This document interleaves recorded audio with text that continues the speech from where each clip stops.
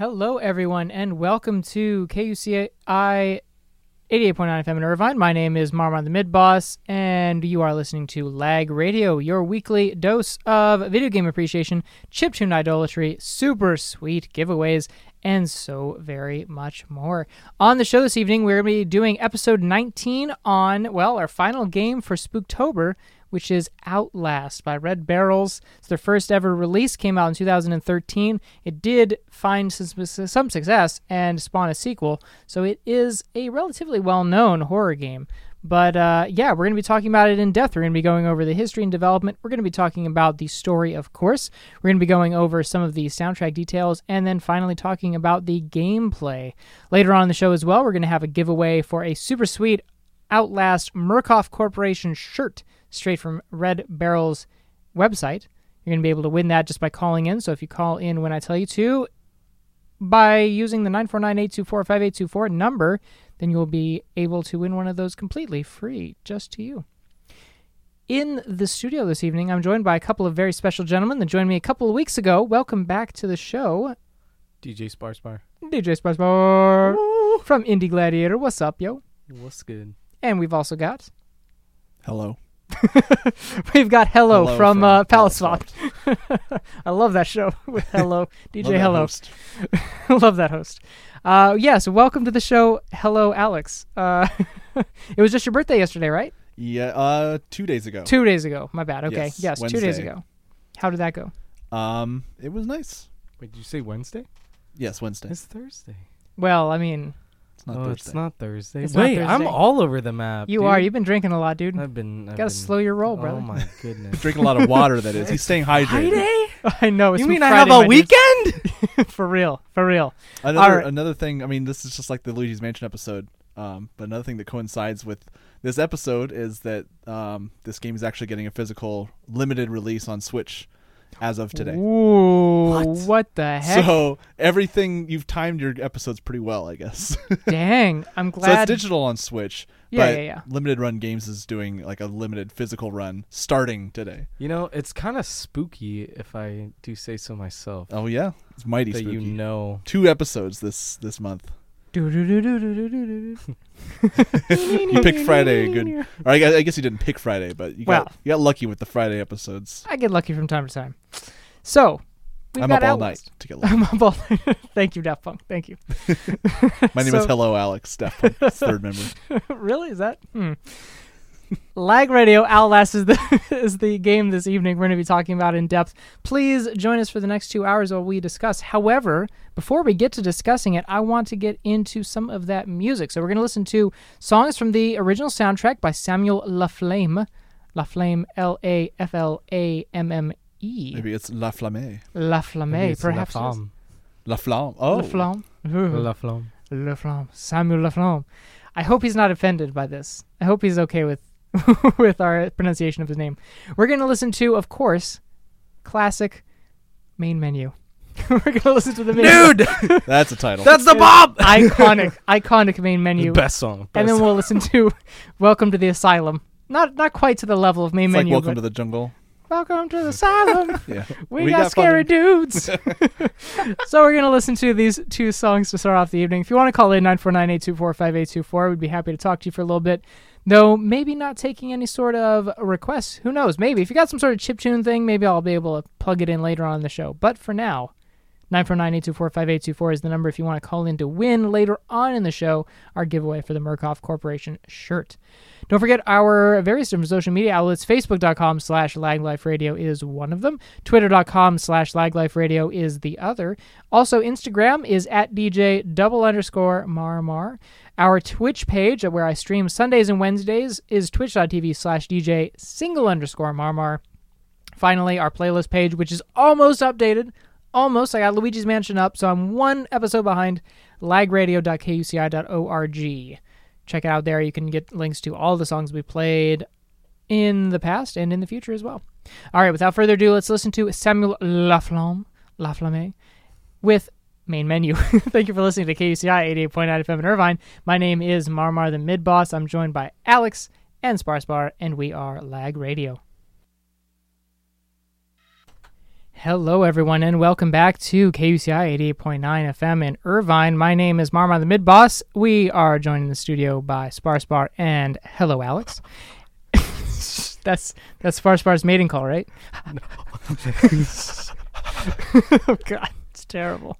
And we are talking about Outlast. We just got done listening to 3 songs off of the soundtrack by Samuel Laflamme. The most recent one was Soldier Attack, so it's the one that kind of happens when, well, you first see the soldier, right, impaled by like a spike or whatever. I think that was the song it was playing. Yeah. And then before that we had Welcome to the Asylum, which was, of course, when you're driving up. This is the opening scene when you're driving up to the asylum. And then all the way at the top of the set was Main Menu. Always Main Menu. Gets me every time. I was going to say, dude, that's kind of scary when you're driving up to the place because you have no idea what's going to happen. And then once you play the game, you're like, wow. But I'm like, when you're in that main menu, dude, like, yeah, that's the scariest part. That's pretty scary. It is pretty spooky. That is the scariest part. So we are going to be talking about the history and development. We're going to be talking about the story. We're going to be talking about the soundtrack and the gameplay later on. But first, let's start off with history and development. So we're talking about Outlast. It is made by, well, started, at least, Red Barrels was started with 3 gentlemen, David Chateauneuf, Hugo Delaire, and Philippe Morin. And they Obviously were Montrealians. Clearly, very, very Montrealians. They were former Ubisoft and EA Montreal employees who had their EA project canceled. Well, they were cool. Yeah, so they were like, I know, that's pretty lucky. It's cool that they like split off, created their first game, and it ended up being such a huge thing for their first game. Exactly. Like, yeah, it was a big deal. So they felt like they were working on something. I think 2 of them. I think maybe the first 2, Chateauneuf and Delaire, but they were working on something at the time, and they got their project canceled. They were like, dang. And a while back, they had tried pitching a horror game to Ubisoft, or I think it was wasn't Ubisoft. Zombie U. It was, yeah. Oh, Zombie U. I feel like that's their last like horror game that Ubisoft did. From what I can remember. Horrible. I don't know. I never played it, so I can't judge. So, Zombie U. So yeah. So Ubisoft was not a big fan of the horror thing that they wanted to pitch, so they passed on it. This was the sign to the 3 of them. You know what? We're gonna split off. We're gonna just make our own thing. They really felt strongly about their vision. And so, yeah, they weren't really big fans of the projects that they were being put on at the time. So they quit their jobs, started Red Barrels, and they wanted to make it also because they didn't like all the things. Like, they had a first row seat to all of nonsense red tape that a lot of these big, large studios. Yeah, right? They're like some of the biggest in the world. Some of that nonsense that those bigger studios have to deal with and the developers just have to, like, deal with. And they didn't want that. So here we go. Red Barrels begins. Now, of course, the first thing that they asked themselves when they started the company was... Why Red Barrels? Why that's red? What I want to know the answer to. I wish I knew the answer. I'm sorry, I let you down this time. I don't know why Red Barrels. Dang, did I really? No, I didn't see it. Sorry, guys. My apologies. They're big PewDiePie fans. Is that a PewDiePie Old thing? school PewDiePie fans. Yeah. PewDiePie is it really? I don't know Red Barrels, but barrels. Oh, okay. All right. Fair enough. Fair enough. So they were deciding, of course, what are they going to make first? And they had this big old laundry list of ideas. They were like, well, we could go in a whole lot of different directions. But particularly Hugo Delaire was a horror connoisseur. And he said, you know what? We talked about that horror game a while back. Let's try and do what we can with that. And so they drew a bunch of inspiration from some pretty well-known places. So, for example, I'm sure that Alex has seen it, but in case SparSpar hasn't yet, you need to check out Rubber Johnny. It is a short film. It is a terrifying and beautiful short film by Aphex Twin. So Chris Cunningham. It is great time. Okay. Especially at its time, too. At the time, it was like, what the heck? Yeah. This like, I don't know, 2005 or something? Yeah, it was something like that. Just a rough estimate. I feel like I probably have seen something from it, but I just don't know it. It was originally supposed to be a shorter, like a clip, like a 3-minute long music video or something, but they decided to make it into like a 16-minute short film. It is unnerving, I will say that. Ooh. And the music sequences are sweet. That's like the best like form of horror is like the unnerving. Yep. Yeah, I agree. That's what Outlast kind of I think gets at sometimes. I mean, we'll talk about this, but there's sometimes where it's pretty cheap jump scares, but like there's a lot of unnerving stuff too. So so they drew a bunch of what was that? They drew a bunch of inspiration from Rubber Johnny for sure, but other places, of course, when it comes to gameplay Amnesia: The Dark Descent has to be mentioned. And I think this was the first of its kind, if I'm not mistaken, the first of its kind to be a horror game, no combat at all, right? No weapons whatsoever. You just run away from the thing that's chasing after you.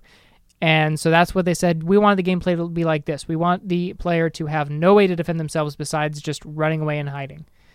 And so that was one of the big inspirations. Additionally, Half-Life, because they mentioned about how in one particular moment of Half-Life, if you've ever played, you know that in the beginning it seems like, oh, okay, this is fine, I'm a scientist, whatever, and suddenly, boom, crap hits the fans, and then all of a sudden, like, you just have to survive somehow with this crazy interdimensional thing that just happened, and all these creatures start popping out, and yeah, it's just a struggle.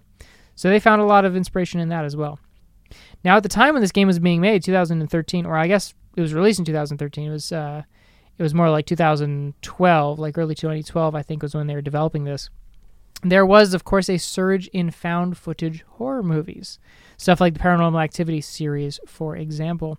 So they were pretty big at the time, so they thought, hey, maybe we can incorporate this into some games. Let's see what happens. And so the last important part of their inspiration was deciding how to make the patients of the asylum that you visit as a journalist in this game, how to make the patients themselves look. So they did a whole bunch of research into a lot of the human experimentation programs in real life, like MKUltra, real life stuff. They did a lot of research into that to make sure that it's fairly accurate portrayal of what could happen and probably did happen to a lot of real human beings in like the 40s and 50s. Ugh. Yeah. Ugh. Terrifying stuff.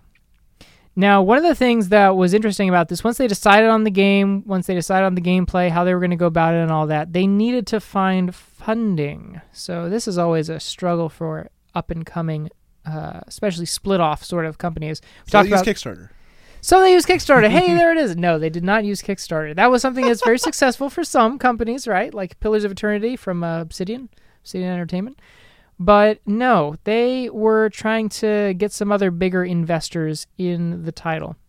And they didn't find a whole lot of funding for this self-described single-player action-adventure game with production that resembled a AAA title, but it wasn't actually a AAA title because it didn't need hundreds of millions of dollars. So in all, because they quit their jobs, that means that they went without salary for 18 months. Okay? Can you imagine having not just yourself, but families, and saying, I'm going to quit my job, I'm going to take the next year and a half to try and hopefully get some funding for my crazy idea. Let's see if we survive. A year and a half. Now, was that a year and a half of constant working on this game, or it took a year and a half because they weren't getting funding, so they had to just do whatever free time they had to make the game? Because I'm wondering if they had the funding, would they finish it in 6 months, or were they just full on this game, having to survive on their spouse's income? Sure. I think it's actually closer to the latter, to be honest. I think that it was closer to the latter because they didn't have the funding to pay anyone else. So it's the three of them that said, okay, well, we can do so much, but we can't do everything about this game necessarily, especially with how they wanted it to look. They wanted it to be a AAA title, basically. So I know that they worked on it some, but a lot of that time was spent trying to just find someone to invest a significant amount of money into them to try and get it published. And yeah, they relied a lot on personal loans. They relied a lot on credit card, like maxed out credit cards. And that's pretty much how this thing got funded. Sounds like more torture than the game. It's real. Good real life experience. They put all their pain into the video game. They really did. Put their pain in the game. Put your pain in the game. It's all a metaphor of EA trying to chase them down. Oh, it hurts. I bet half of them. I bet they were like, they turn around and they're like, oh, you just canceled a process. Like, oh, darn. Yeah. Oh, darn. So eventually they found an investor. And using their personal savings, using some of those loans that I mentioned, maxed out credit cards and all that, they were able to drop a total of 1.36 million Mountie bucks. 1.36 million maple syrup dollars. Yum. Yum. To create the title, of which they used up nearly every bit of all of their funds.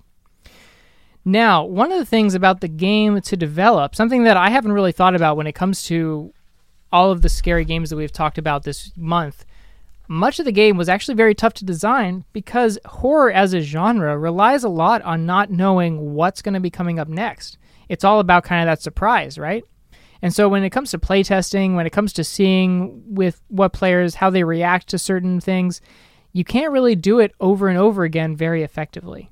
You can't just give this to the same player over and over again and say, okay, well, how do you feel about this? Like monitor their heart rate. Did you get scared again? Yeah, exactly. When I was playing the game, there were a few moments where I kept dying, and they have to induce amnesia to all the people testing the game. Oh, they have to test on people. Exactly. They have to build their own video game asylum. Yep. Dang. I don't know if that was the case, but that'd be pretty neat if it was, and unethical. Hey, it doesn't mean it has to be a bad thing. Pretty sure it's probably. I mean, there are chemicals that induce amnesia. That's part of what, like, when they put you under a general anesthetic, it's sure part of it is amnesia. So, dang. Wisdom teeth.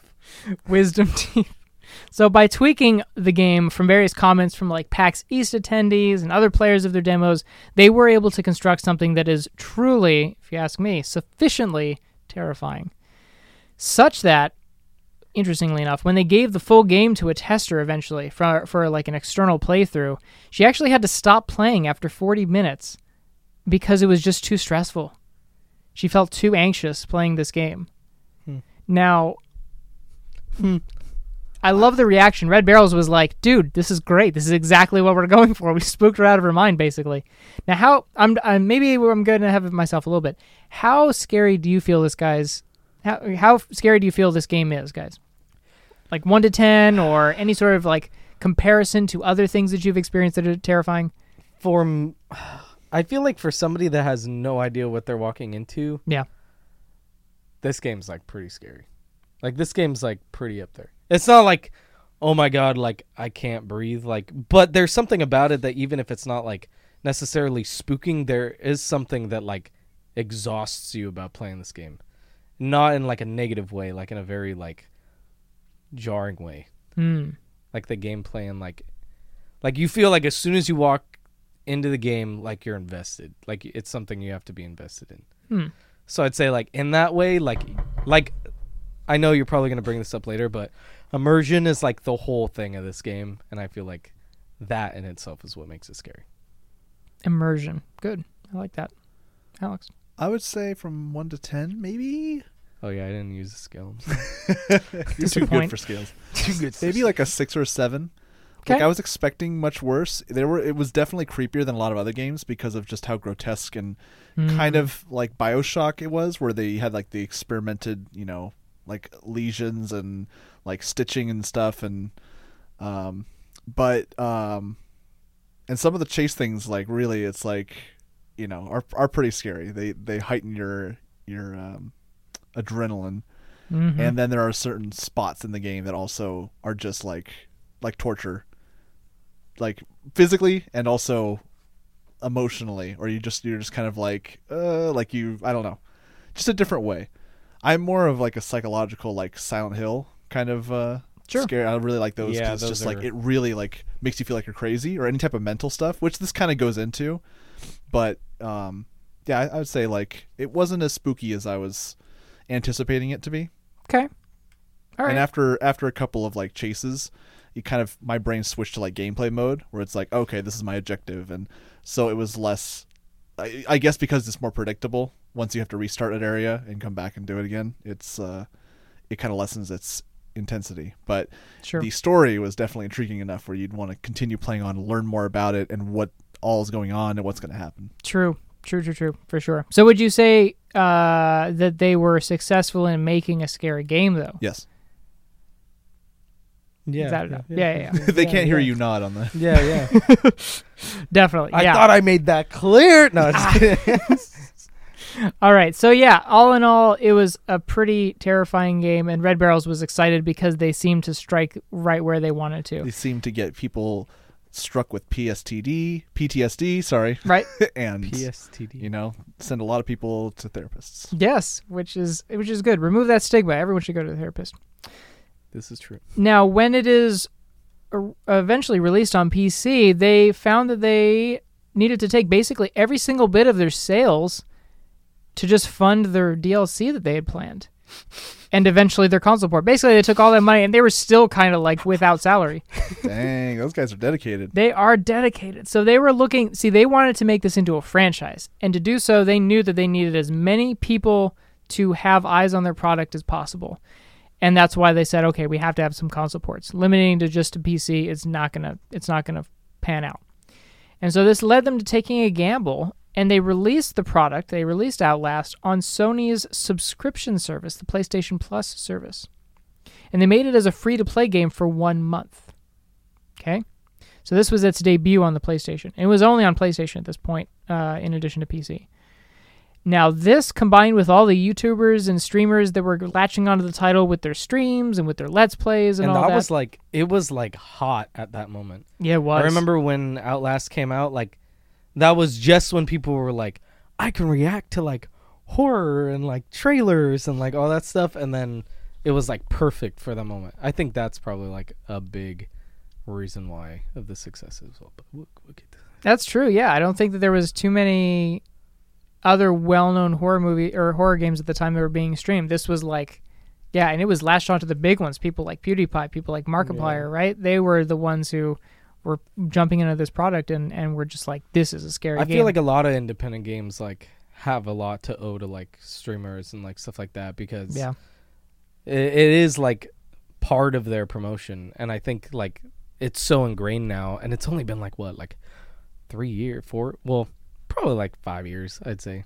Since half this a game, it's decade. been 5 years. About half a decade since like it's been ingrained that just like video games and YouTube, it's like Let's Plays have been like a thing. Like I remember when they were still called like Let's Plays, and now it's like just we're gonna like play this game and like stream. It's just stream or like watch me play a walkthrough, like, you know. Sure. But when it was like Let's Play blah blah blah, like I remember that was like Yeah. weird at that time, and now it's just like everywhere. It's everywhere. It's everywhere now. And Twitch was bought by Amazon for $1 billion. Like, dang, that's a lot of money to invest. The world's going to be owned by 3 companies. I'm calling it now. Yeah, for Google, Amazon, Disney. Too real. That's the horror of this episode here. Oh, jeez.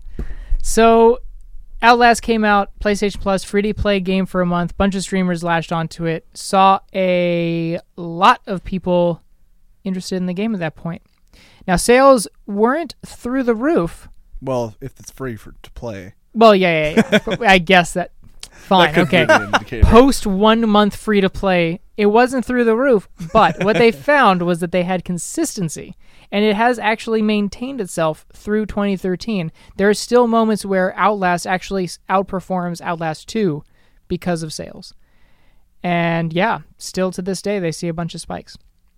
Now, this is not to say that the game is flawless or perfect. Now, we're going to be talking about some of the weaker points later on as well. But the point is that the developers recognize that. And due to the time constraints, due to their limited staff that they could have at the time, there were some areas where they had to cut some corners. And for example, are some of the bugs. Now, I don't know if SparSpar was watching it. I think you were at the time. But there was a moment near the end of the game where I walked through a character. Mm-hmm. Yeah. Bugs That's are supposed still to present. happen. No, I'm kidding. No. Yeah, what? No way. What if you were like, what? No. Totally changed my life right now. No. There are still some bugs. But more prominently, the developers recognized that the ending was kind of lacking.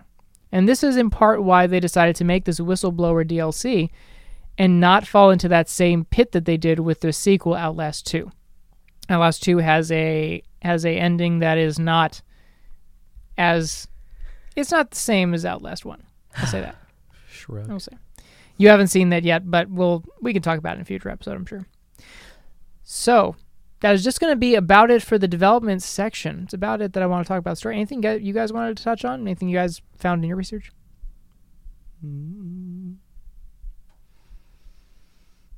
I don't know. That's fair. You're the research man.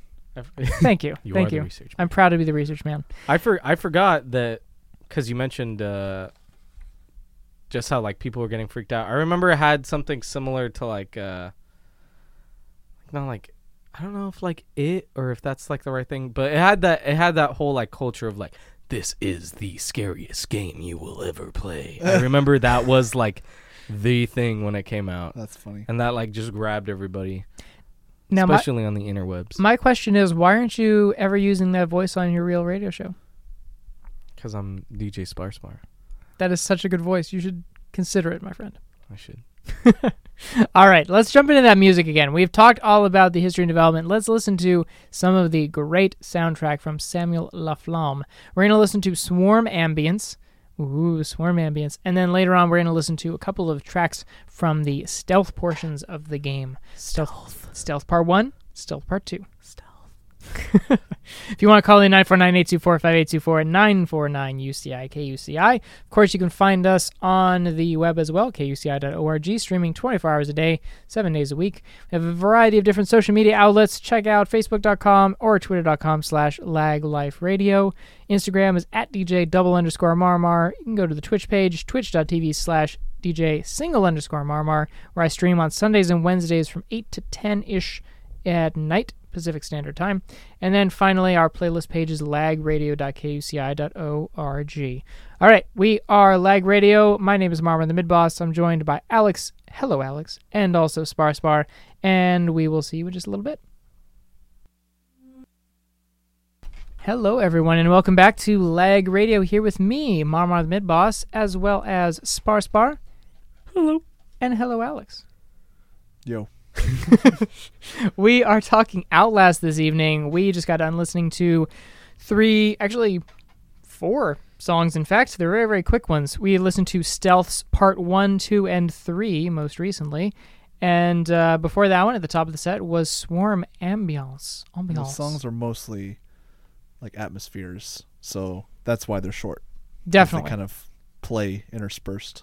Absolutely. Definitely the case. We are done talking about history and development, so let's talk about some of that story. Let's get into that. It's all right. I love it. I like the tempered reaction. Yeah, it's good to balance it out. So, first off, what is the origin of the game? What is the starting? Well, we are a journalist. Miles Upshur is his name. Freelance journalist, in fact. And we are driving in just like this middle of nowhere, sort of very, it's like just past twilight time, so it's really dark, but you can still kind of see the sun at one point, just a tiny hint of it. But we're driving down this pathway into the middle of nowhere mountains, where there exists a building. It is a remote psychiatric hospital / mental asylum in Colorado, and we were tipped off by a whistleblower. The DLC, that's the thing. We were tipped off by a whistleblower about some kind of cover-up conspiracy, some sort of human experimentation, I think was hinted at. Something wrong. Something is going wrong at this asylum. And we go in to investigate. Now, upon his arrival, Miles finds that the hospital, the mental asylum / hospital, is seemingly abandoned. There's really like no one around at all. You drive up to the guard post, no one there. You walk through a gateway that leads you to the main courtyard, no one around. You look at the home itself, or I guess not home, but building itself. You do see the hint of a shadow in one of the windows. Ha! But just kind of like, you see a bit of it and then just runs away. Well, and you see a couple tanks too. So yeah, something's going on. There happen to be a couple of tanks in the front. That's a good point. I forgot about that. Yeah, just you a little just missed the minor glaring things. Tanks in the beginning of the front yard. Yeah, who knows what the crap that's going on there, but let's not talk about that. That's fine. It's irrelevant. So you're the one trying to cover up this. Yeah, it's irrelevant. How dare you? It's not important. Doesn't look like anything to me. So the door to the front entry is locked. Miles finds the door is locked, and so of course, as any good investigative journalist will do, he finds a route up the side with some scaffolding and does some hardcore parkour.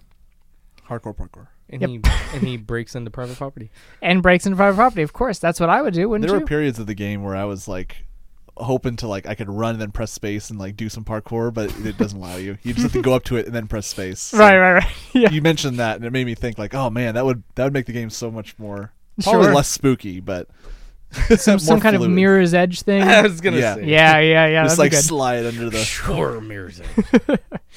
So from here, he enters a window on the 3rd floor of the building, and he slinks around in this dark, quiet asylum.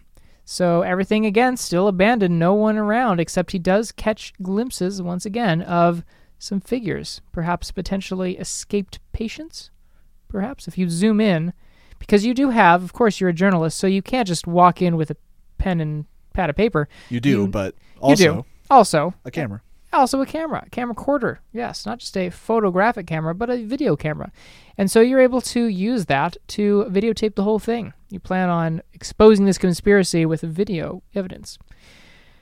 So you're able to use that camera to zoom in on some of these spooky patients that seem to be like running away every now and again, just trying to... As well as get your own notes written down, because that's how you get them, is by filming what's going on around you, and then your character will write a note, and you can check and see what... True. What more he knows than you do. True, yeah. Or how he's feeling. Gives us a little bit of an insight into his feelings.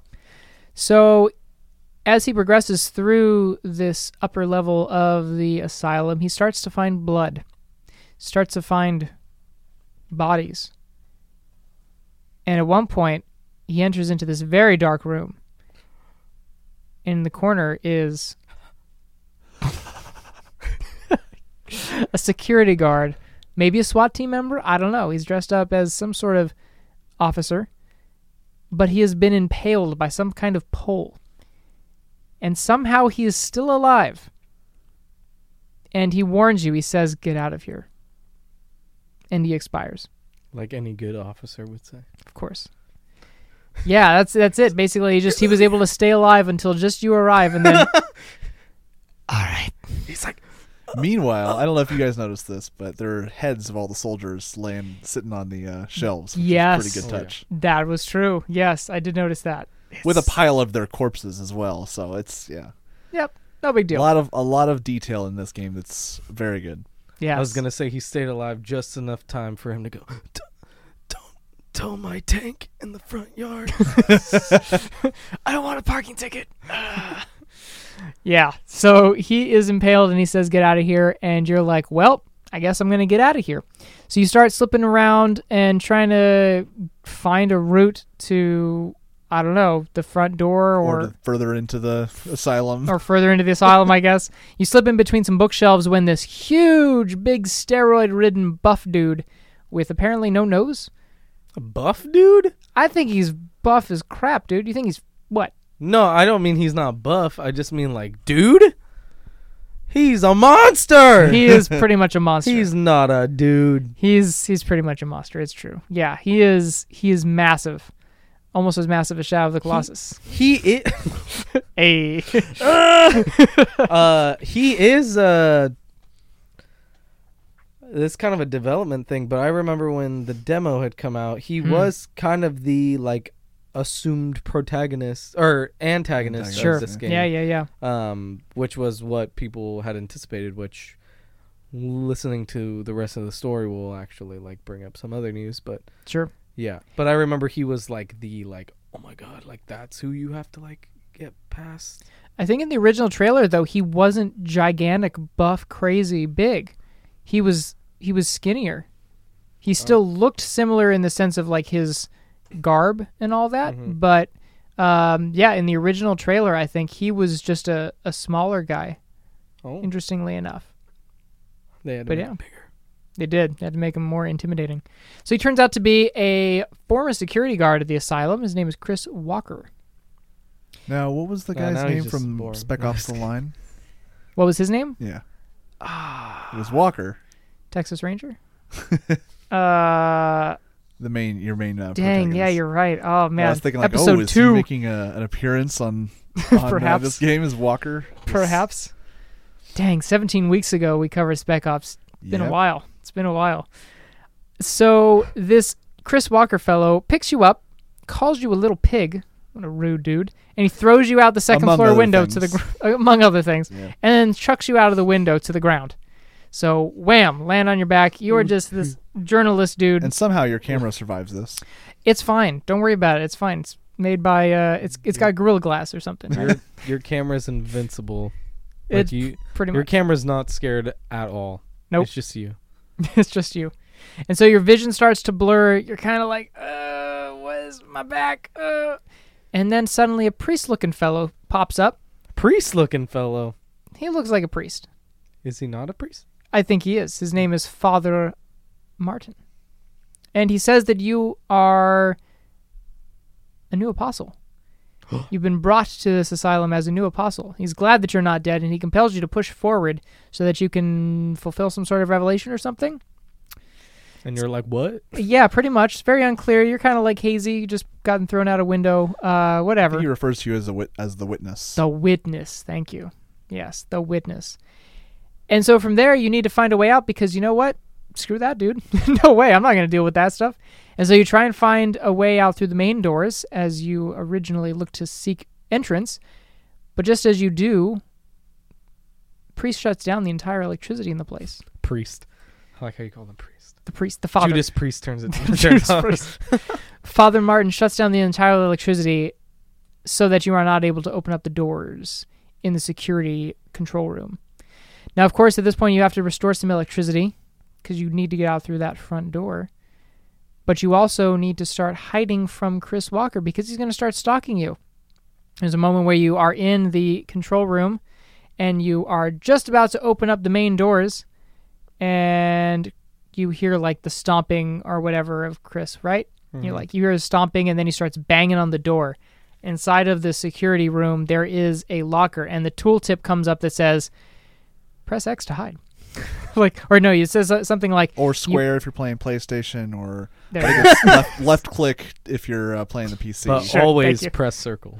But ignore all that. Ignore all that. I wanted to make a point that one thing of the game that I really liked more than anything else was the Foley work. It was incredible. The what? The Foley work, like the footsteps, the things hitting other things. Like it sounded very realistic. Like the water drips. Yeah, they didn't sound like looped because usually I can tell in games like when a sound effect is repeated, and then it just kind of loses all of its realness. But this game has such good Foley work of just like hands touching materials or hitting boards and stuff. It was incredible. Sure. The sound design is incredible in this game. That's a good point. Yeah, I was definitely going to touch on the sound design a little bit later too, for sure. But it's as relevant now as it would be later on, for sure. It's not just enough to have a decent soundtrack. I see. You have it in the soundtrack section. I was looking for a sound. That's all right. Yeah, no problem. A little ahead of ourselves. That's okay. No, yeah, it's true though. Yeah, the sound because when you go up against a wall, and you can peek around the corner. And when you do, you have your hand gripping the corner too, and you can hear that. That's true. And you have limited viewing as well. This is again part of the gameplay section we'll probably talk about. But so if you're crawling on the side of a building or whatever, you can only look so far down. You can't look all around your head's turning crazy angles. Right. Or if you're peeking over the edge, you can peek over, kind of look over at your hand and your arm and stuff like a lot of the realism and the details make this game. When you're hiding underneath the bed, you can only turn it so far, right? Yeah, you can't always see exactly everything. So good. So good. So Chris Walker starts stalking you in the hallways. You hide inside of a locker inside of the room, the control room. You'll get very familiar with the lockers and the beds. Oh, yeah. They're your best friends. And so once he opens up one of the lockers right next to you, of course, you're like, oh no, he's coming, he's going to get me. And then he just walks away and stalks away and goes to the left instead. And you get to race out of that locker, hustle to the right, and get the crap out of there into an elevator, if I'm not mistaken. I think you take the elevator at this point. Basically, you just try and find a way out of this hellhole. That's your main goal here, because you are like, you know what, there's probably a story. I don't care about the story now. My life is in danger. So, see ya. So, when you are just about to escape the premises, you get injected. You get stabbed by a syringe from Father Martin. And you awaken in a padded room. Now, this is something I actually didn't expect. I didn't see this sudden change of scenery real quick. I thought it was all right, this is going to be our hub. Kind of like how Gone Home was. It was all right, this is our hub. We're just going to go to different areas and then come back to kind of the center and then go off to a different area and go back to the center. No, you just get transplanted into a different area completely. And so Father Martin injects you with the sleepy serum so that you can't escape. You make it sound so cute. I know. Sleepy serum. Sleepy serum. Sleepy time tea. And no, so you wake up in this prison-esque portion that just looks awful. All these padded rooms everywhere. There's other patients that are around that are just banging their heads on walls. They're screaming. They're pacing back and forth. They're just looking generally awful. And they clearly have been experimented on as well. They're not just normal human beings with a couple of abrasions here and there. No, some of them have no mouths. Yeah, they look like burn victims. Like you could they're one step away from just being a skull. Yeah. They're pretty creepy. True. Just a bunch of sewn up portions of them so that they don't bleed out, I imagine, or anything. Really, really just horrible, horrific stuff. And none of them seem to really pay too much mind to you. I mean, they'll talk, right? They'll speak at you a little bit. They'll say most of them are talking to themselves or talking to like another being, and or like a wall. Or a wall. Yeah, exactly. But there's a couple of them that do definitely recognize you and do have some words to share. And that adds to it also, I think. That not everyone knows that you're there, so you kind of have to figure out, okay, who's actually recognizing me or who's talking to themselves. Yep. There are the twins. You reach a portion where there's a gate in front of you. There's no way for you to open it. Apparently they can't open it either, but these two tall, not buff as like the monster Chris Walker is, but two tall beings, Muscly each one guys. Tweedledee, Tweedle Dong. Tweedle Dong. I can't take credit for that one. That was one of my watchers on Twitch. That's good. But, at least you give credit where credit's due. Yes, man, that was a good one. I know, I should have thought of that one too. No, they are completely unclothed. They're completely naked, and you can see them in their glorious buff nudeness. Should you wish to? Yes, these twins, and they're just like, basically, they're just saying, "We're gonna get you. We'll give you a little head start." In like detail, too. They're like claiming different organs of you. Yeah, and, I get the liver, it's good. and I get the lips, or something like. They were like, oh my, I'm trying to remember like, what that's like. I feel like there's something like, Lord of the Rings. Remember when Pippin and Brandywine? No, Pippin. Merry and Pippin? Marion. Yeah. Mary? Yeah. Mary Pippins. Remember when they're like, when they get Mary Poppins?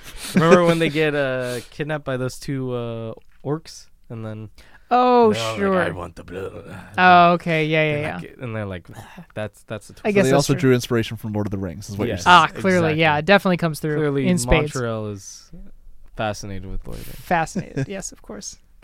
So there's these twins, and they want to kill you, and they also have no clothes. And nor will they find any throughout the entirety of the game, I will tell you that.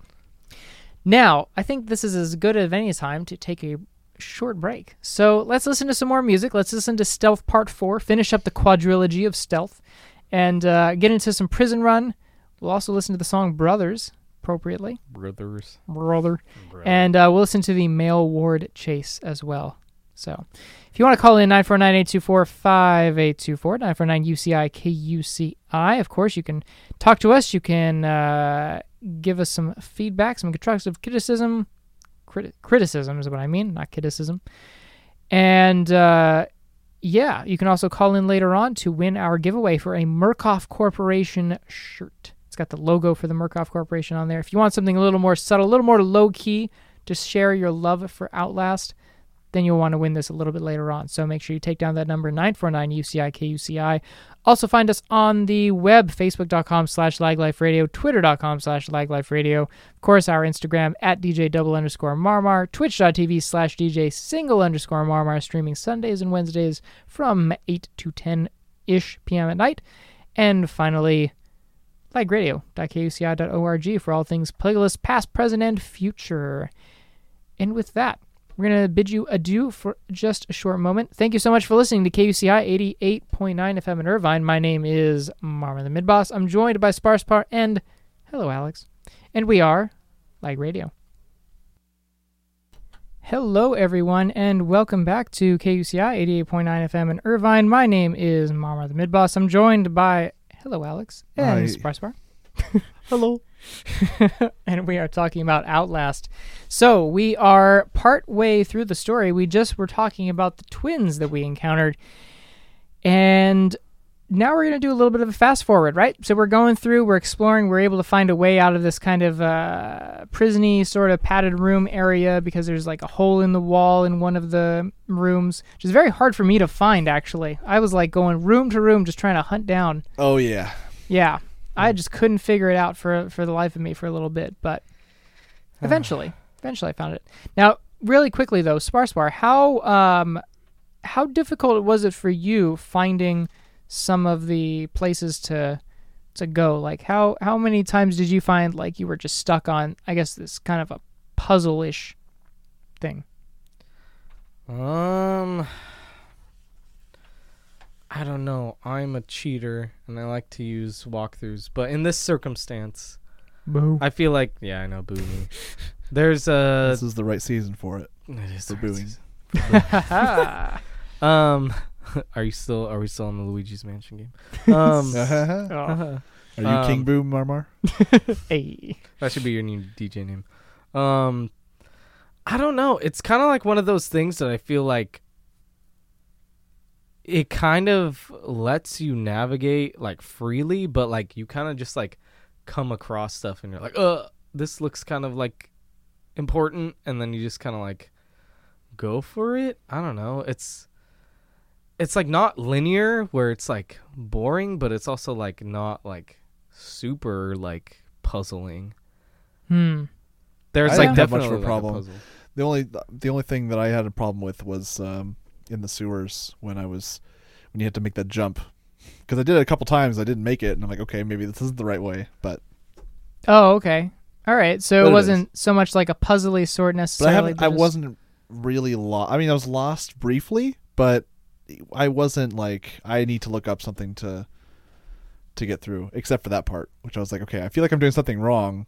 I don't know if I have to do a run jump, and they didn't really show like a mechanic of. I mean, they kind of did like, hey, if you're at the ledge, you can jump over to the other one, but I didn't make it the 2 times I did to the ladder, so I felt like, okay, maybe I'm doing something wrong. But yeah, no, I didn't get lost much, and eventually found places where progressed the story. I feel like the weirdest ones, like, and you'd think they're like pretty obvious, but like the weirdest ones that like I'd like look over are like when there was like a vent, or like when you had to like squeeze through something. Sure. And you were like, and then you saw and you're like, oh, and you just like go through. But like, other than that, like, I don't know. I mean, you probably got like a sense of exploration from going through like every room. And sometimes they're just like bathrooms. Sometimes they're bathrooms. Like, but that's the fun of like grabbing a battery and like, you gotta get those batteries. They're not very useless. Like you'll find someone that has some type of dialogue or monologue, and then you'll find batteries and stuff. So you're not really wasting time. It's just it adds also to the creepiness. Yeah. Or there's one spot this guy's like following behind you. He's all wrapped up and. Oh yeah. There was that. I think you were watching when that was happening too. So unnerving. Like that's my favorite stuff. Yeah. It's just like, is he gonna do something or is he just following me? And it's just. Yep. It was so effective. Oh, it was terrible. There was one part near the end of the game too where I was just exploring. I think it was in the women's ward or something, and I went down because it had the exact same thing as like the main area where you go down into like a basement sort of attic, or not attic, but a basement sort of area, and room is completely pitch black. It's pretty open room.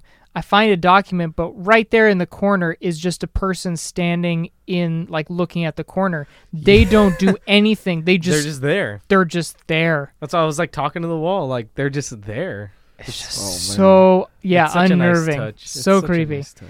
Yeah, it's the details, the small details that make this game for real very like different from other ones. So let's fast forward a little bit through a whole lot of running around, a whole lot of exploration, a whole lot of trying to not get killed by a bunch of dudes. By old Walker. And some of his more like one of his pals. Got him. Nice. You reach a point eventually where you are sprinting away from a whole bunch of bad folks when a seemingly normal-sounding voice invites you into a dumbbell waiter because you apparently don't sound like one of the others, according to him. Yeah, it's a little mind game. All right. And so you're like, well, maybe I got a pal then. So you jump into this dumbbell waiter. You get taken up through the shaft, and at the top awaits a Dr. Richard Traeger, who, of course, drugs you as well. He sits you in a wheelchair, carts you off into an operating room. He beats you, boy. From the second the thing opens up, he's just like, boom! And you're like, true. oh, you're not a friend. But he also straps you into a wheelchair, so you cannot escape. Yeah, that too. You have no chance. Nope. And he just kind of carts you around, and you get to see a bunch of his other patients apparently just squirming around on beds and... telling you to kill them. Yeah. So not only do you see his patients, but you see his fabulous booty. Oh, yes. Thanks for that. Yes. Another glorious moment of nakedness.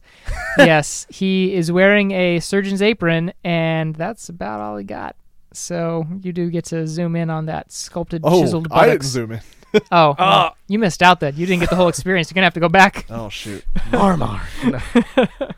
So at this one point when he brings you into the operating room, he decides, well, I'm going to take these giant pair of scissors or whatever, like more like hedge clippers in a way. Hedge clippers. And I'm just going to cut off some of your fingers. And so he does. Yeah. That's like the first, like, what is happening? Yeah. That was like the For first, real. like, this is like more than just spooky jump scares. This is like something. Yeah, because it's kind of entirely- like the same all the way up to that point, and then it just deviates, and you're like, oh, okay, what am I in for now? Yeah. It's a little bit more intense. You're in trouble. So you get a missing index finger off your right hand. You get a ring finger missing off of your left. And then he just leaves you. Leaves you to bleed out. Leaves you to throw up in shock. Leaves you to just your own devices. I remember when you were playing and you're like, I just kind of want to throw up now. And then he's like, yeah. And then he throws up and you're like, yep. Exactly. Imagine playing this game in VR. That's like the biggest thing. And like he forces Outlast your in head to VR look at now? your No, hands. not VR. No, I do not want to play any horror game in VR. No. I kind of do just to know. Oh, I but feel at like the this same game time. would... I think any game. Google Like, Earth and VR. This is another the subject for horror. another day, but essentially, like, a lot of horror game makers had to realize that they have to tone down their game a whole bunch for VR True. because it will traumatize people. So, True. like, it's still being worked on. Isn't there? I know it's like kind of off topic, but isn't there like a VR game where you're like in a car and like you're driving and you're like driving away from people? It's a very simple game, but like, I haven't heard of that. I may have actually seen this. yeah, Yeah. you're like in the middle of nowhere. You drive by a building and then like people start chasing you. Oh, wow. But it's like a VR game. It's very creepy. Yeah. It's really good. I feel like I've seen something about this too. Yeah. So, you must escape Traeger's nightmarish operating rooms at this point. So you're able to bust out of your cuffs somehow. I think you just like wiggle the joystick in my case, or probably he the couldn't mouse. have done in that your- any sooner. Nope. No, of course not. No. In his weakened state, he was able to somehow bust out just. Well, rocket. adrenaline. Yeah, that's true. You do get a lot of buffness when you're hyped up on adrenaline. Yeah, it turns into the Hulk. And his Traeger's not, like, really known for his good, well-strapped, patience. I guess so. And for the most part, because a lot of his patients are tied down. But Yeah. So you bust out, and you eventually find a way out. Like after Traeger starts like hunting you down because he can hear you. This is a very exciting like moment where you're going from room to room trying to outwit Traeger, and like this it's was even stressful. creepier than being chased by Walker. Yeah. Because Walker, like, I mean, I don't know. It's kind of brutal. When he catches you, he will like tear off your head from your body, but you don't see it that well. But with Traeger, you've seen like evidence of like what he's done, and like with all the other patients, so it's adds to the creepiness a bit. Oh yeah, and he's still, like we said, he's not as buff, but he's tall, and he's still very intimidating. And he looking. toys with you too. It's not like a like mind games and stuff. Yeah, it's it makes me the DLC. Oh man, I want to. Okay. But yeah, so it's a very good sequence, and eventually you do find an elevator that you're able to take, luckily. So you escape via the elevator, but unfortunately Traeger is still trying to get at you. However, in his attempts to try and finally get you back to the operating rooms, he becomes lodged in the doors of the elevator as it slowly starts going down, and thus he is crushed to death. Got him. 100 Ways to Die. Haha, you haven't seen it. Press F. Yep. Done. So Traeger is done, so at that point. You escape via a trapdoor at the top of the elevator, and you continue forward. Now, let's listen to some more music, though, before we continue on. I think this is a fine segue. spot. Yeah. Thank you. It's going to get a whole lot Child. crazier. So we're going to listen to Surgeon Attack next. Very appropriate. Oh. Hey. Surgeon Attack? Yes, Surgeon Attack. And then we're going to listen to Pyromaniac. If you want to call in, 949-824-5824. Keep us company so UCI. we aren't scared in the studio. We're scared. It's dark in here. Mario. Yeah, please. 949-824-5824. Otherwise, find us on our various different socials, as I've mentioned before, kuci.org. You can check out lagradio.kuci.org on there, and follow me at all sorts of different social medias. In the meantime, though, thank you for listening to KUCI 88.9 FM in Irvine. My name is Marmar the Mid-Boss. I'm joined by SparSpar and hello, Alex. And we are Lag Radio. Hello, everyone, and welcome back to Lag Radio. Here with me, Marmar the Mid-Boss. I'm joined by SparSpar and hello, Alex. Hello. We are talking Outlast, and we are working our way through the story. We are just about close-ish to done. So, Father Martin, he's been pushing you forward. He's been saying stuff to you about how you're going to be the next host, how you're going to be the witness. He talks to you about the Wall Rider, who is apparently their new god who's been made tangible on Earth. Is going to be used by you for some kind of revelation or something or other. We're not totally sure. It's kind of unclear. There's a lot of whole religious babble that just, it's not super clear to you. But that's just the nature of how it is. Now, despite the twins working for Father Martin, apparently, somehow, for some reason, they still want you dead. And so a lot of the times you're running away from them, or you're also running away from Chris Walker. Now, I wasn't totally sure. Do you think that, was Chris Walker working for Father Martin? Not sure. I don't think he was. I think he's his own thing. I think he was his own thing, too.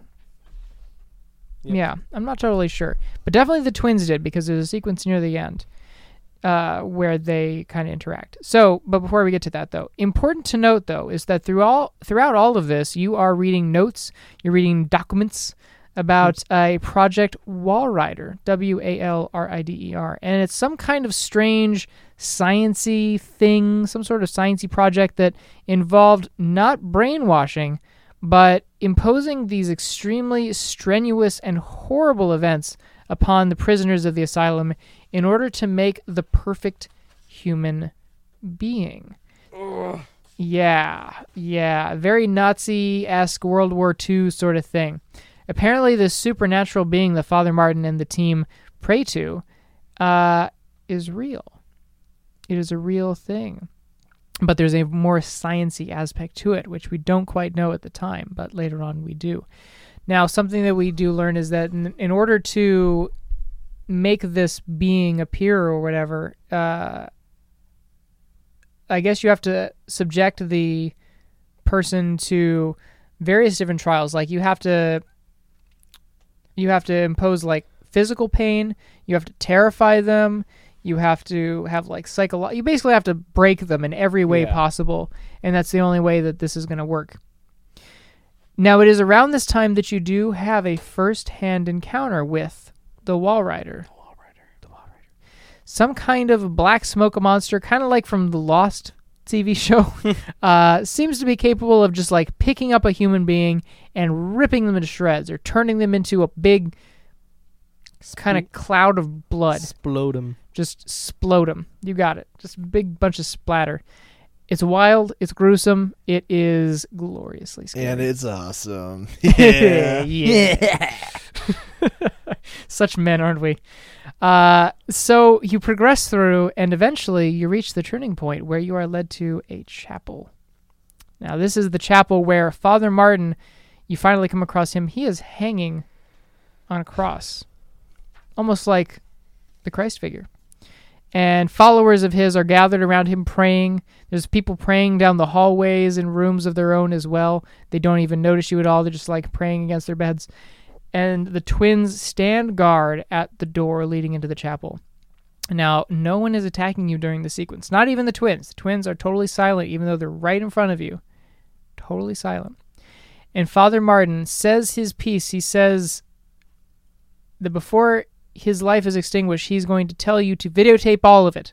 Get it all on tape. so that the whole world can know what transpired here.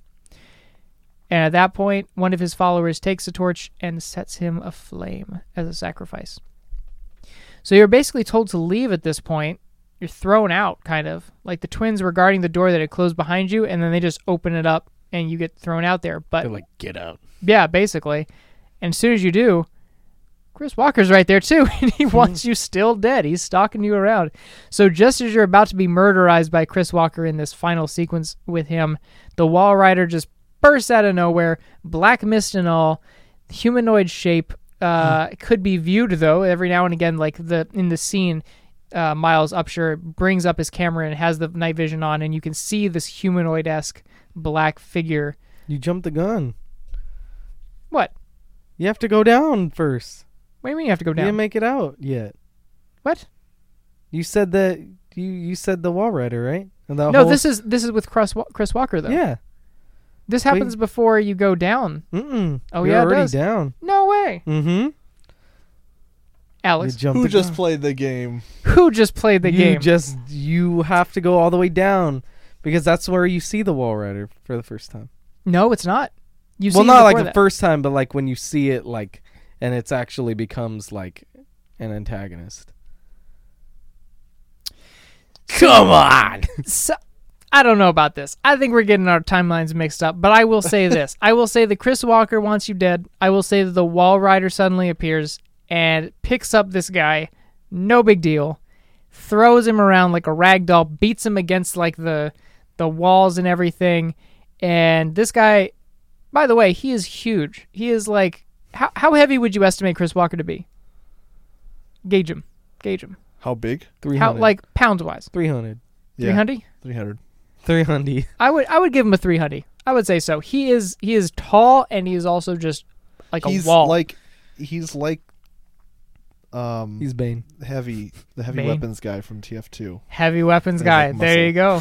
He is like, well, I think that Chris Walker didn't skip leg day like Oh. Heavy did, though. Oh, yeah. Oh, yeah. Clearly needs to do more squatting. But Jordan very, Von like, no Stergel. neck. Yeah. Meat shield sort of dude. Yes. Yeah, the Wall Rider just makes short work of this guy. Like, NBD just throws him around and done. So Got him. there he is. Got him good. So you have the key to use the elevator to leave through the front doors. But somehow, magically, when you get into the elevator, it goes down to the first floor where the doors are, but then it keeps going. It keeps going down lower and lower and deeper until you reach corridors that are covered in white stone. Somehow this deep, they had constructed a laboratory for Project Wall Rider. You see these symbols on the wall and on the computer that you reach. It says Project Wall Rider. It's this weird kind of Celtic-looking symbol. And where they experimented on the patients and staff both, this is where they tried to create the perfect human being. You find that the lab is mostly abandoned except for one Dr. Wernicke. Abandoned. As if it was able to be abandoned. I guess so. It was mutilated. It was pretty destroyed. All the bodies everywhere, all of the blood and the entrails and just... I don't know if you noticed it, but at the beginning when you get like the needle from the priest, when you're at the computer, it shows that little laboratory area on the screen. Right, yes it does. And then That's right. See it later. That's true, because I remember that sequence where you see the SWAT team going in, and then suddenly they're just like flying through the air, and there's nothing there. Like, you don't know how it happened. It was some sort of telepathy. That's right, because I remember in my stream I mentioned something about, like, it reminded me of the game's Fear. The Fear games, where it's just like, what? The telepathy? What? Yeah, so you come across Dr. Wernicke. He supposedly was dead, but actually no. Apparently he's alive, and he exists through this thick wall of glass. He's chilling. He's just chilling in his wheelchair. He's just chilling. You speak to him, and he discusses everything that he's done to create the Wall Rider, who was previously known as Billy. Billy? Very intimidating name. Which now, I guess Billy / the Wall Rider now sees Wernicke as his father, because he created him, pretty much. And this is why everyone was basically murdered in this lab besides Wernicke, because he is the Wall Rider's father. He may not be your father, boy. But he ain't your daddy. He ain't your daddy. And Wernicke's last wish, he says, you must kill Billy. You must kill the Wall Rider. And this is where Kill Bill starts. Hey! Oh! So you need to free Wernicke from this hell where he is never able to die because the Wall Rider just won't let him leave and won't kill him. And so you have to go around the laboratory and you need to pull his like life support systems. Now you finished the game, right, Alex? Yes. Okay. All right. So just making sure. Didn't want to spoil you in addition. But your last mission is successful. You are able to shut off all the sciencey projects. You're able to shut off all the things that sustain the Wall Rider's existence, even though it's this like incorporeal I haven't form. gotten past that part, but I'm interested to find out. Okay. However, you are thrown around. You are beaten the crap up by this Wall Rider. I don't know how you're able to make it. You got broken ribs. Wow. You got broken leg. You're like hobbling around. Of course, your fingers are still cut off from Traeger, right? You've been thrown through this nightmare. Somehow you have escaped it, it seems. Though, of course, not unscathed. But you hobble, literally, to the door. It's actually like you're just... And as the door opens... Chris Walker. No, I just... Wait a second, I don't... The twins. No, not again. As you hobble to the door, it opens up and shows a squad of SWAT team members who look surprisingly like Nazis, perhaps, in some ways. They resemble... Mm-hmm. They got the rifles aimed at you. They surround Dr. Wernicke as he shouts to you, Gott in Himmel, he's become the new host. And you are shot to death. Screen goes black. In the blackness that is your vision at this point, you hear screams. You hear more gunshots. You hear the inhuman sounds. And the game cuts to credits. Now, apparently, there is the Whistleblower DLC, but... Apparently there is. Apparently. It's not allegedly. Really confirmed. Allegedly. Can't confirm or deny. There is the Whistleblower DLC. We will not be talking about it on this show because two-thirds of us... to experience. Yes, you have to experience it yourself. We're not going to be discussing it because two-thirds of the room have not played it yet. But...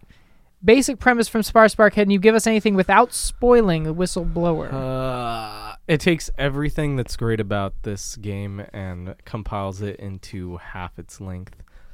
And wow. And explains a whole bunch more. It really does give an alternative view. Oh, so it's not more story, but an alternative point of view? Yeah. So what I do know is that it's a sequel, but it's also a prequel. It's more like it's a prequel, but it's also a sequel. Okay, so it's primarily a prequel because it's about the Whistleblower. What I heard is that it starts before the events of this one. Okay. Of the non-DLC and ends after, but it runs concurrently. Interesting. That's what I've heard. Interesting. I cannot confirm nor deny this. I love that voice. Oh God, yes, so good. That's the SparSpar voice. You don't get that with Spartacus. No, Indie Gladiator, you're not getting any of that. So you have to listen to Lag Radio on Friday nights from 6 to 8 p.m. on KUCI 88.9 from Irvine to get that. Or streaming online at KUCI.org. Thank you. Thanks for the backup. So that is the end of the Outlast story. Whew, that ending is pretty decent. Pretty decent. There's a lot of people that said that they did not like the ending, but it seems very interesting to me. It's one of those things it asks a lot more questions than it answers, which I was just talking with you guys behind the scenes about Twin Peaks, and that's what I love about Twin Peaks Season 3, is that it ends without satisfying your curiosity for a lot of questions you had. It just makes you go, okay, well, now what does this mean? Which is great because it creates discussion, and it just doesn't end. So you're always constantly thinking about, okay, what do they mean by this? Or I'm hoping that Whistleblower doesn't fully close the chapter on it. Hopefully there's a little more left. Yes. Well, we do have Outlast 2 as well. So we do have Outlast 2, which is set in the same universe. It is not a direct sequel, not with the same characters or anything, but it is also starring the Murkoff Corporation in some way, shape, or form. Can't detail too much, but I thoroughly enjoy where this game went with its narrative. Mm-hmm. I think that's what makes me love it so much, is that it kind of comes across as a really like intense horror game, and then it turns very sci-fi very fast. Yeah, the sci-fi aspect. Like, yeah. Well, it's also what I appreciated about Earthbound too. Yeah, is that it starts out like, oh, okay, it's just an RPG, and then it goes into you are like going into the past to defeat this pure evil. Like it's something you would not even comprehend. It's like something very similar to like, even though there's just like so many like webs and tangles and Stephen King's whole universe, but it's kind of the same thing as like it and like the what is it, the dead lights and like it's like, it has more to do with like entities and like very like space and like, there's realism to it. You could see it because that's the way that they made this, because this being is not supernatural. It was made by like nanites or something, right? Like there were nano robots inside of Billy. Then the only way that they could activate him was by subjecting him to these awful and you realize the real horror of it is the humanity of it. Driving people insane, and it's not even like a paranormal thing. And using people as like objects, and it's just pure like torture and like like that's the horror of it for sure. It's good stuff. Oh, so good. All right, so let's go into some more music. We're gonna listen to Basement Lab. And then we will listen to, or no, we already listened to Basement Lab. We're going to listen to Female Ward. We're going to listen to Now My Son, and then the end credits. Now My Son. And then we will talk a little bit about the soundtrack and get into some gameplay and final thoughts on the game. If you want to call in at this time, 949-824-5824, 949-UCI-KUCI, you can do so, and you will win a Murkoff Corporation t-shirt. Please do so now, 949-UCI-KUCI. It is all yours. I will send it to you free of charge to your doorstep. So get your chance at the Murkoff Corporation shirt. 949 UCI KUCI. Dude, you got to do some more PSAs. Yeah, I was going to say. That wasn't me. Do a legal ID or... Where'd that voice come from? That was Murkoff. That was Murkoff. Mr. Murkoff? Mr. Murkoff. Oh, cool. So, call in now, 949 UCI KUCI. Otherwise, we will see you in just a little bit. Thank you for listening to KUCI 88.9 FM in Irvine. My name is Marmar, the mid-boss, joined by SparSpar and hello, Alex. Hi. And we are Lag Radio. Hello, everyone, and welcome back to KUCI 88.9 FM in Irvine. My name is Marmar, the mid-boss. I'm joined by SparSpar and hello, Alex. Hello. And we are talking about Outlast. We are finishing up. So we just got done talking about the whole story, all condensed into one succinct little tidbit. But I highly recommend, of course, playing through the entire game and actually experiencing it, because there's no way that we were able to cover it all in one go. So make sure that you play it if you haven't already. Now, soundtrack. Samuel Laflamme. He is best known for doing the soundtracks to both Outlast 1 as well as 2. Though he also made the soundtrack to the Amazing Spider-Man 2 video game. Oh. Interestingly. Yeah. Oh, I didn't play it. And Tony Hawk Pro Skater 2. No. I don't know about that. He also did the theme for Might and Magic Showdown, which I presume is probably related to the Heroes of Might and Magic series. I would assume too. I would assume. Now, generally, soundtrack, we can probably just explain it as a bunch of ambient scary stuff with a lot of scary strings and a lot of scary brass sounds that are just meant to spook you real good. I just love how off-putting it is, how off it feels, and the creaks and the crackles and all the just wavering, really scary sounds in some of the strings. Like SparSpar was mentioning one particular song that was just like really got you good, right? In this one. Oh, well, there was things that reminded me of other like horror songs that get me good. Right. There was the one song that you were sharing with us off air, though, that was just especially like the way that the strings that were. was from Insidious, though. Oh, really? Yeah. Oh, never mind. But that's what the violin reminded me of. Okay, that's fair. Yeah, definitely drawing on that sort of feeling. And like we were talking about earlier, the sound design, right? Oh, yeah. Oh, yeah. The Foley work and everything. Like, I want to check out who that guy is, or who that person is, because they did a fantastic job in just the realism of it. Like, you could play the game blind and it'd be like, is this a video or is this a game? Because, I don't know, all the sounds were unique and there was so much to add to that atmosphere. Right. Definitely. I just remember DJ Marmar was like, the rain drips. Or he's just like the water drips. Oh, the water drips. Yes. During the beginning. Yes. Oh, so good. So good. All right. It was a great soundtrack, very good to complement the gameplay itself. Let's talk about the gameplay, though. Biggest thing, number one, no weapons. Well, you do that in all caps. That doesn't sound like an all caps statement. No weapons. No weapons. Thank you, epic voice guy. What was your name? Your name was Mac DeMurkov? Mac DeMurkov. Mac DeMurkov. Brother. Brother. No weapons at all. This is a first-person survival game, FPS, first-person survival. I just coined that myself. You have no way to defend yourself at all, and it is so anxiety-inducing, in my opinion. Just like, if you want that feeling of being hunted, you got to play this game.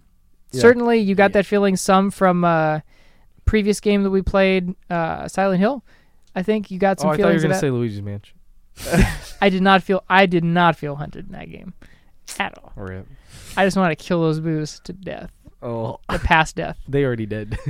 They did. They make it dead. It's a lot more effective. I think survival as a genre is a lot more effective when it's done with zero weapons rather than with Silent Hill or Resident Evil / Biohazard that uses like limited ammo or something to make you feel like, oh, I can't protect myself. Like having zero weapons is the best because it's like, I guess for the most part, as just a normal human being, if you're in that position, you wouldn't have any weapons. Yeah. Even if you did have weapons, you would probably drop it because you'd be too scared and not know how to operate it or something. And sure.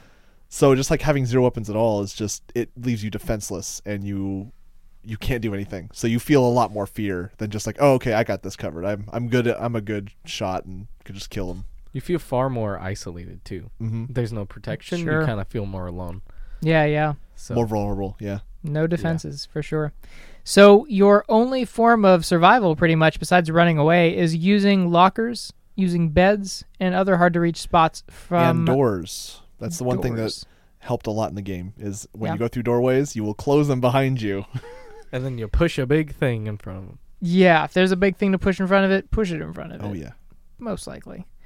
There's going to be a lot of crazy psycho dudes and a lot of special sort of ones that are going to run at you a lot. So, yeah, make sure that you are utilizing all of these hiding places. Now, one of the things that I did notice, I don't know if this is possible in the game, if it was even in the programming, but if you slip into one of those like areas between bookshelves, I don't think anyone can get you, right? Like, I think that you're invulnerable. So even like Chris Walker couldn't pull you out and beat you to death. I don't know. Yeah, I'm not sure about that. I feel like every time I ran away and I got into one of these bookshelf sneaky little places, skinny, that was it. I'm like, that would have been scary if they could pull you out. Yeah, it would. I'd be like, I know at least when you crawl under like a drain pipe or whatever, they can't get in there because they're too big. He's just too buff. Like even like the vents, like are the vents kind of involved? Because I feel like a lot of the time when I like climbed to the vents, like I was scared if like Chris Walker was right on my tail that he'd just like pull me down. That would be so good. And that would pull your legs. Yeah, it'd be like way scarier that way. Because you feel like you really had to like outrun him instead of just like there's a vent, press X. Okay, there we go. Yeah. Instead of like I press X, please. Oh no, he got me. Yeah. Right. That's true. I was expecting Play that this as well. game on nightmare mode. Yeah. Oh, I don't know, man. We're not playing Five Nights at Freddy's. So, you really do have a lot of moments, though, that there are kind of implants, like little areas of the lockers and beds and stuff that just seem to be there because it's like, all right, you're probably going to be in pursuit soon. You're probably going to be chased by some dude soon. But they're not actually used until later when you return to an area. Something that I noticed for certain spots. They were just like, oh, that's an area that I could hide in. Like in the kind of prison-y asylum when you wake up originally from being like put in the padded room, and there's all these beds and stuff in some of the rooms, and it's like, well, no one's chasing after me. What's the point of this? But then later on, you return to it again, and you are being chased by Chris Walker at that time, and you can hide underneath the beds in these rooms. So it's a nice touch because they're kind of like almost red herrings where you're like, oh, I'm probably going to get chased soon, but you're not until later. But it's also like it goes with the environment too. So it's not like they're just there to hide in. It just works with what the atmosphere is. Like in the Elder Scrolls games with all those items you can just pick up for no reason. Like you're probably never going to need a pot or like a candied apple, but you could take it. Candy apples are cool, dude. Truth. Especially when you have pot. Hey.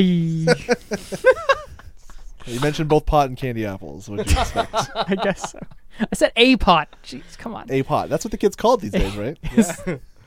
All right. man. The big one in this game, though, the big one, besides having no weapons, the one thing that you do get to hold in your hands is a video camera.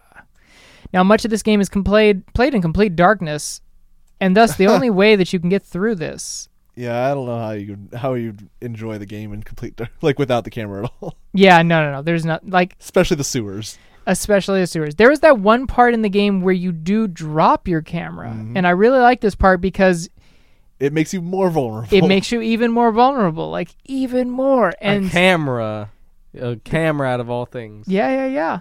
And when you pick up the camera, it's permanently damaged at this point. Like there's a crack in the corner and all that. And It's it starts great like because they condition you to just rely on this camera to use night vision to kind of see through everything, and then they just take it away from you. It's like, okay, now you're used to that. Well, now you don't have it. Yep. They just give you enough time to become reliant on it. Yes.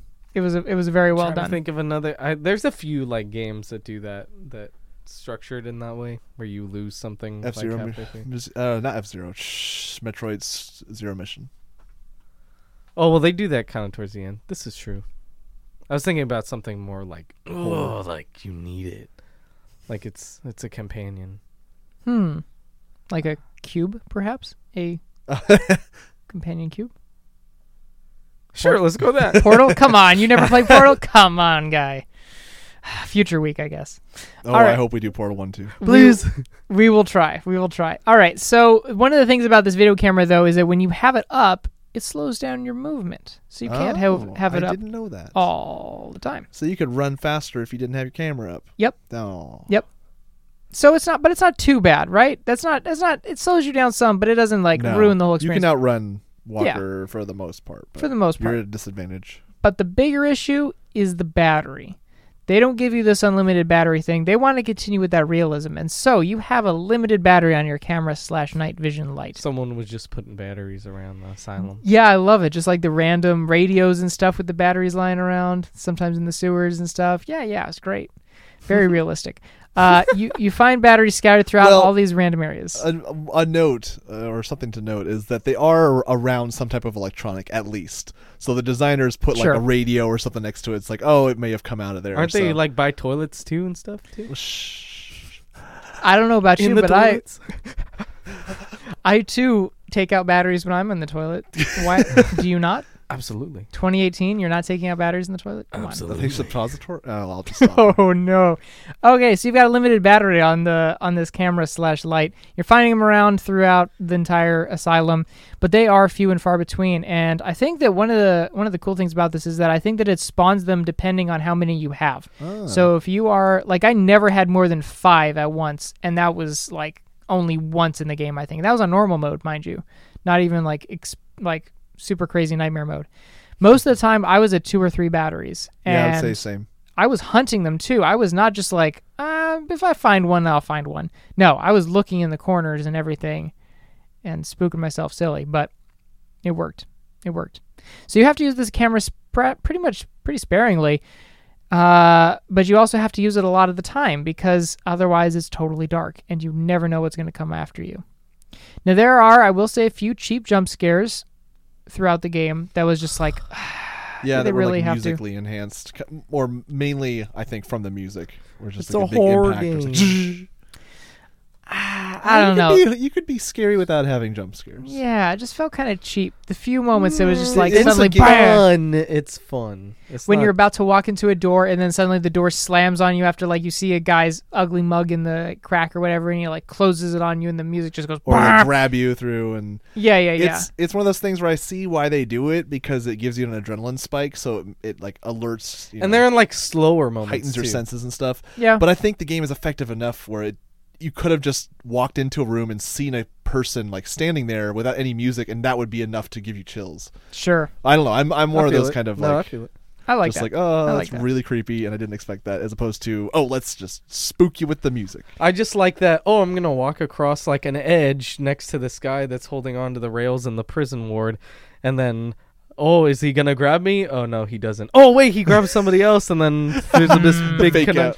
Sure. It's that stuff where I'm all like, okay, give it to me. Come on, freak me out. Now you know who wasn't a cheap scare? The twins. When you, you and the twins, bro. me and the twins, dude. These guys were messed up because they one-shot you. There is no like, oh no, I'm running away. Oh, they beat me once. Oh, I still got some life. Oh man, I want to just get away. No, you walk up to them even like at their back, and they just turn to the side, shank, and you're done. Well, I got by them.